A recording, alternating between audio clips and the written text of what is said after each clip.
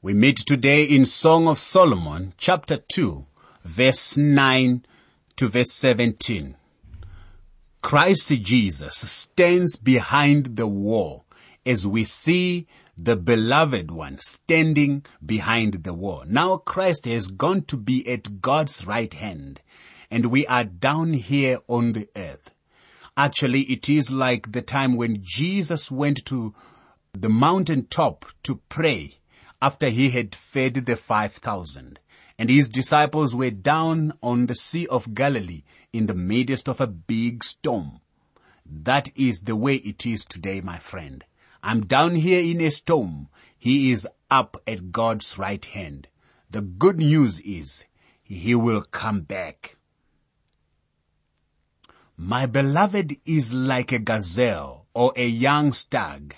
Behold, he stands behind the wall. He is looking through the windows, gazing through the lattice. Song of Solomon 2 verse 9. You see, like I said, Christ is on the other side of the wall, and everything under the sun is trying to keep us from him, by the way. What is it that is under the sun? The world, the flesh, and the devil. But he still says to us the same thing that he said to Zacchaeus. Make haste and come down, for today I must stay at your house. Luke 19 verse 5. He still tells us he wants to come in and sup with us, as he went into the home of that old publican and had fellowship with him. He will come to you if you will invite him.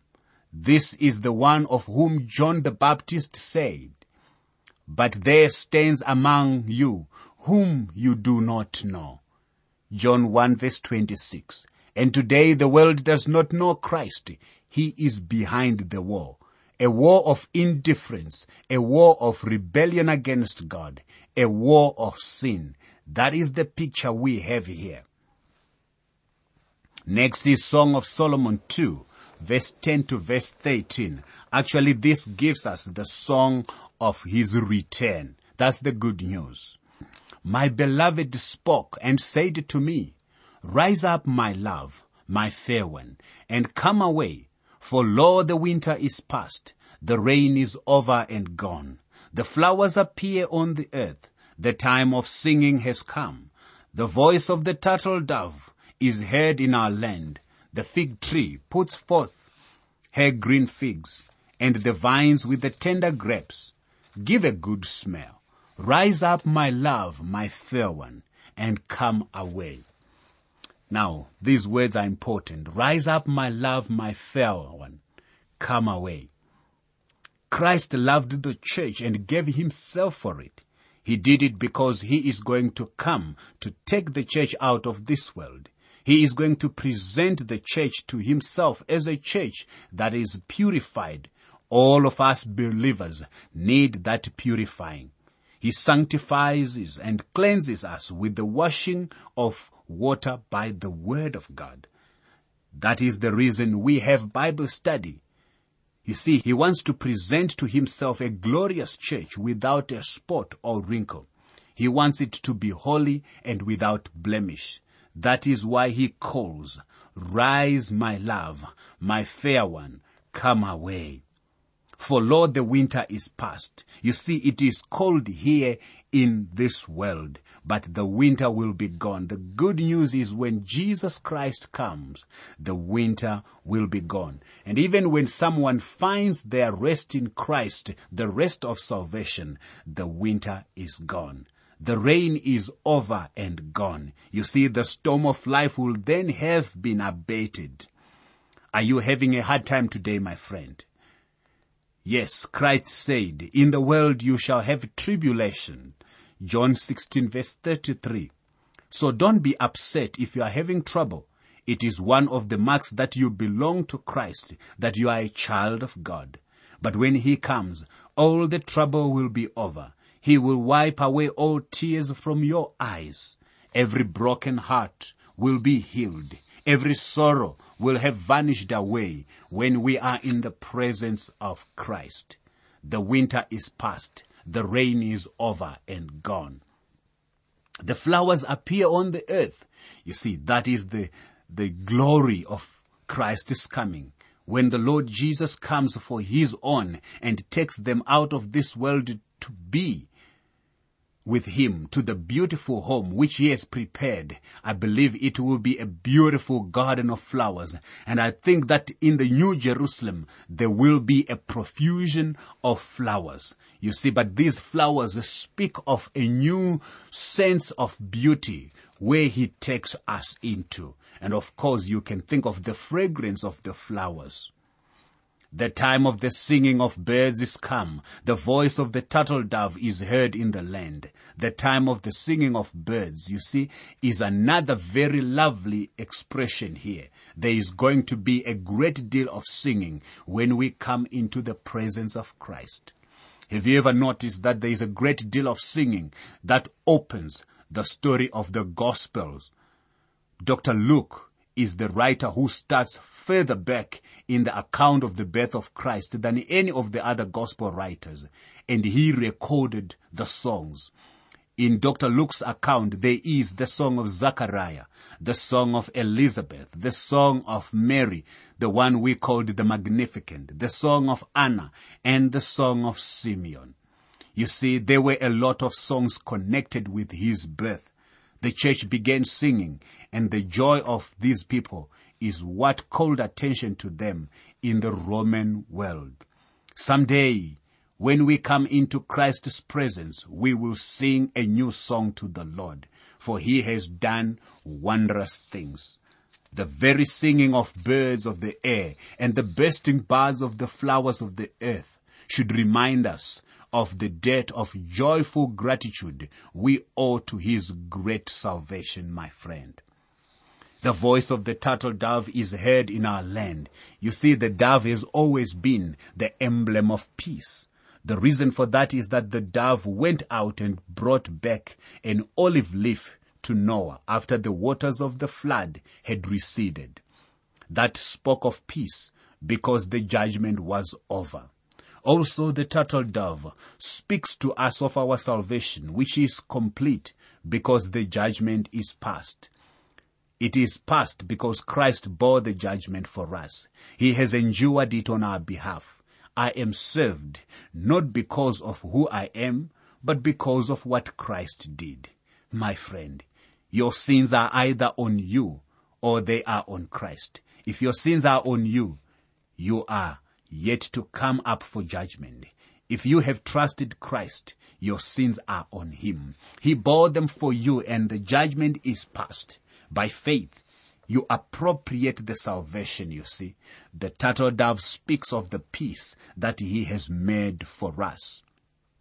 This is the reason that not just a few of the saints will go to meet Christ at that rapture. There are some people who believe that only the super duper saints will go. Those who proclaim and profess to be holier than others.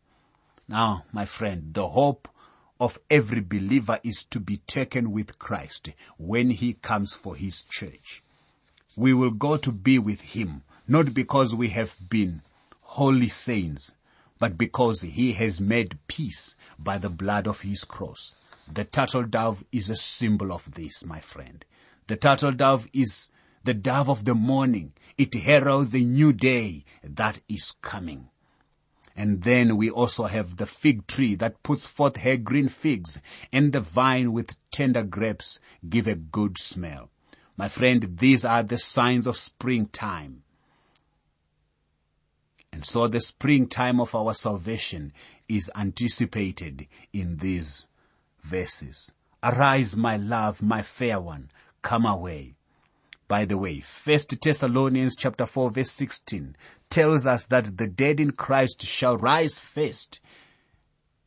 And the Lord Jesus said, I go to prepare a place for you. And if I go and prepare a place for you, I'll come again and receive you to myself, that where I am, there you may be also.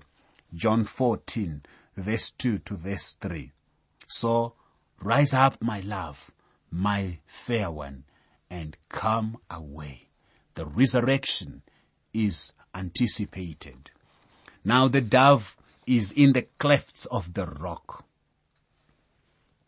Song of Songs, chapter 2, verse 14 says, O my dove, in the clefts of the rock, in the secret places of the cliff, let me see your face. Let me hear your voice, for your voice is sweet and your face is lovely. You see, the psalmist made this plea in Psalm 74 verse 19.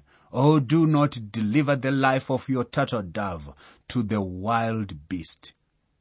Will the Lord deliver us, my friend? We are told that he will hide us in the clefts of the rock, and that rock symbolizes Christ. He is the rock upon whom the church is built. He bore our judgment, and we can rest in him. That should bring us not only satisfaction, but also security. If you are on the rock today, you are safe. If you are in Christ, you are safe. Even if you do not recognize the assurance of this, you are still safe. The dove is also an emblem for the Holy Spirit. He descended like a dove on the Lord Jesus. And everyone who is in Christ has that dove-like spirit dwelling in him. Romans 8 verse 9 tells us, now if anyone does not have the Spirit of Christ, he is not his. And true believers, you see, are like doves in their simplicity and their gentleness.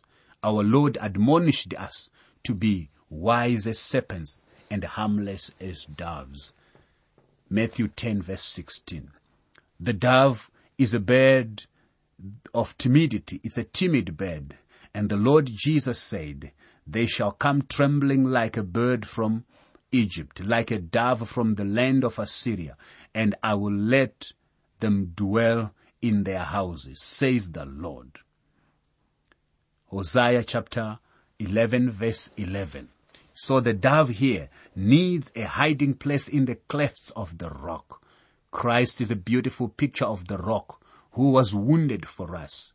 As someone has said, I go into the heart of Christ through a spear wound. Augustus M. Tomplay's wonderful hymn, Rock of Ages, cleft for me, is based on this wonderful thought. He is the Rock of Ages. Nothing in my hand I bring. I only come to the Rock of Ages. Song of Songs 2, verse 15. Catch us the foxes, the little foxes that spoil the vines, for our vines have tender grapes. You see, they could put up a fence or a wall that could keep out the big foxes, but they had trouble with the little foxes. Those little foxes would sneak through, you see. They were the ones that would sneak in and destroy the grapes and tear up the young vines. This has a message for us today. Foxes are both subtle sins and fox-like men who corrupt others. Both were resolutely dragged into the light of day by John the Baptist. Regarding the subtle sins, he said in Luke 3 verse 11, 13 to 14, he who has 2 tunics, let him give to him who has 1, and he who has food, let him do likewise. Collect no more than what is appointed for you. Do not intimidate anyone or accuse falsely, and be content with your wages. Then John the Baptist pointed his finger at Herod, whom our Lord called that old fox in Luke 13 verse 32. He told him that he had no right to be married to another man's wife. I tell you, my friend, a preacher doesn't make himself popular when he says that kind of a thing. And old Herod had John the Baptist beheaded. He had him killed by chopping off his head. However, it is the young foxes that get into the contemporary church today and cause trouble. The little sins spoil the fellowship among believers and spoil a Christian life. For example, there are the little sins of omission. James 4 verse 17 tells us, therefore to him who knows to do good and does not do it, to him it is sin. Here is one of those little foxes. This is the sin of omission. How often do we see something that we should do for God, but we didn't do it? How often have we sinned in this way? We are told that the Lord Jesus went about doing good. Why don't we do it, my friend? How often have we intended to write a letter, but we didn't write it? How often have we intended to do something for missions, but we neglected to do it? How many times? We should have been praying for someone, but we neglected to pray. We think of the words of the prophet Samuel. 1 Samuel 12 verse 23. God forbid that I should sin against the Lord in ceasing to pray for you. You see, these little sins of omission are common. They are the little foxes that spoil the vineyard. Here is another one of those little foxes. Romans 14 verse 23. Everything that is not of faith is sin. Now, how often do we take a step on our own, but we try to call it a step of faith? We know it is not really faith. We know we just want to have our own way. That is sin. It is a little fox. It gets in and spoils the work of God. We have a tendency to lean on that very lamb, the broken reed, and try to hold ourselves up with it and maintain a religious attitude. We say, I'm doing this because God is leading me, when we know that it is not true. We say it so lightly. Now Romans tells us that whatever we do that is not of faith is sin, Showing partiality is another fox that is seen among God's people. James lowers the boom on that. James 2 verse 9. But if you show partiality, you commit sin and are convicted by the law as transgressors.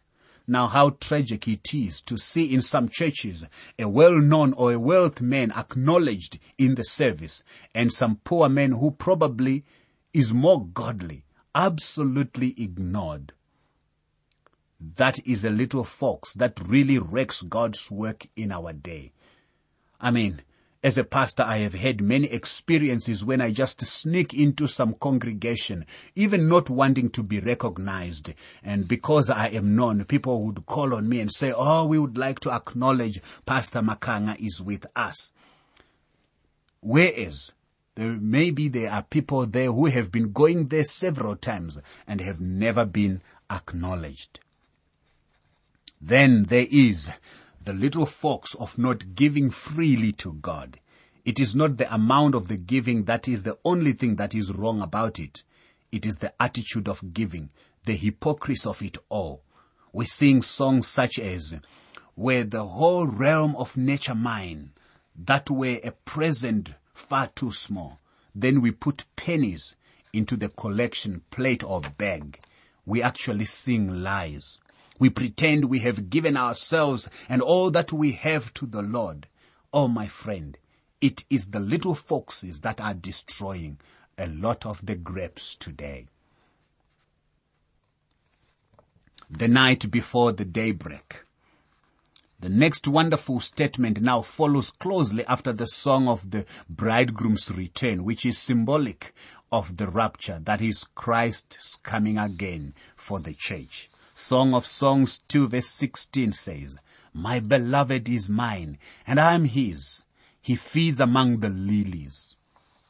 This Song of Solomon expresses the highest spiritual state of the relationship between the Lord Jesus Christ and the believer.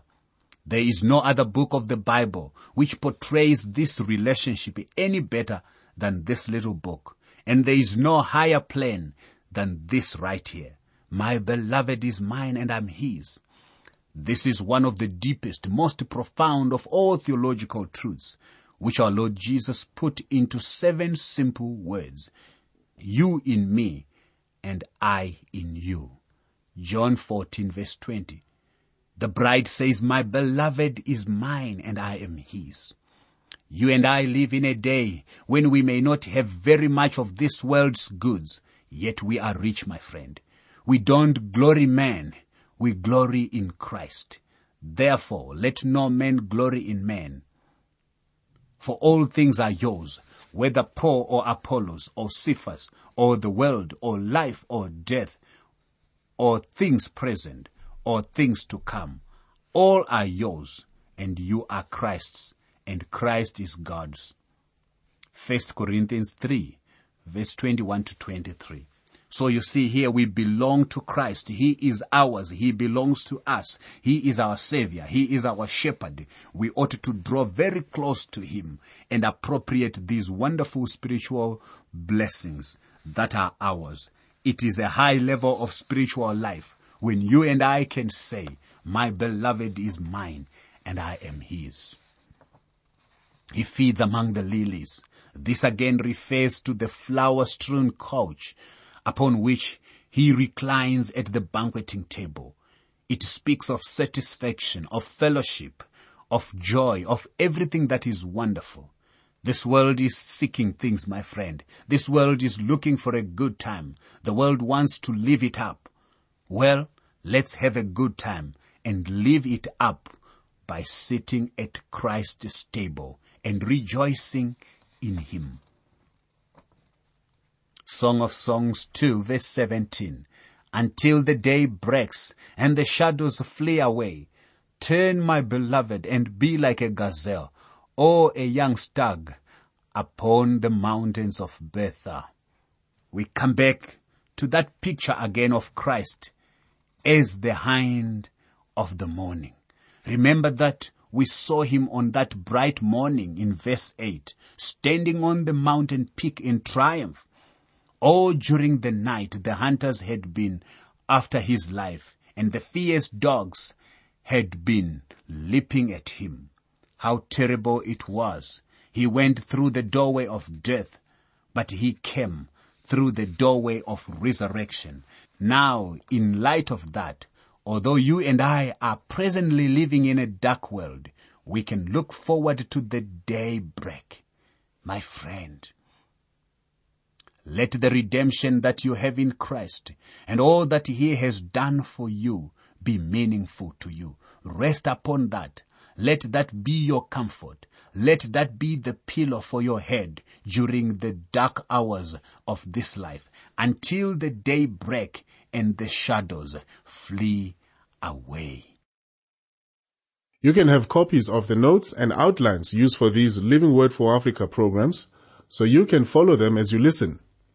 For your copies, please write to the Living Word for Africa, P.O. Box 4232, Kempton Park, 1620, South Africa.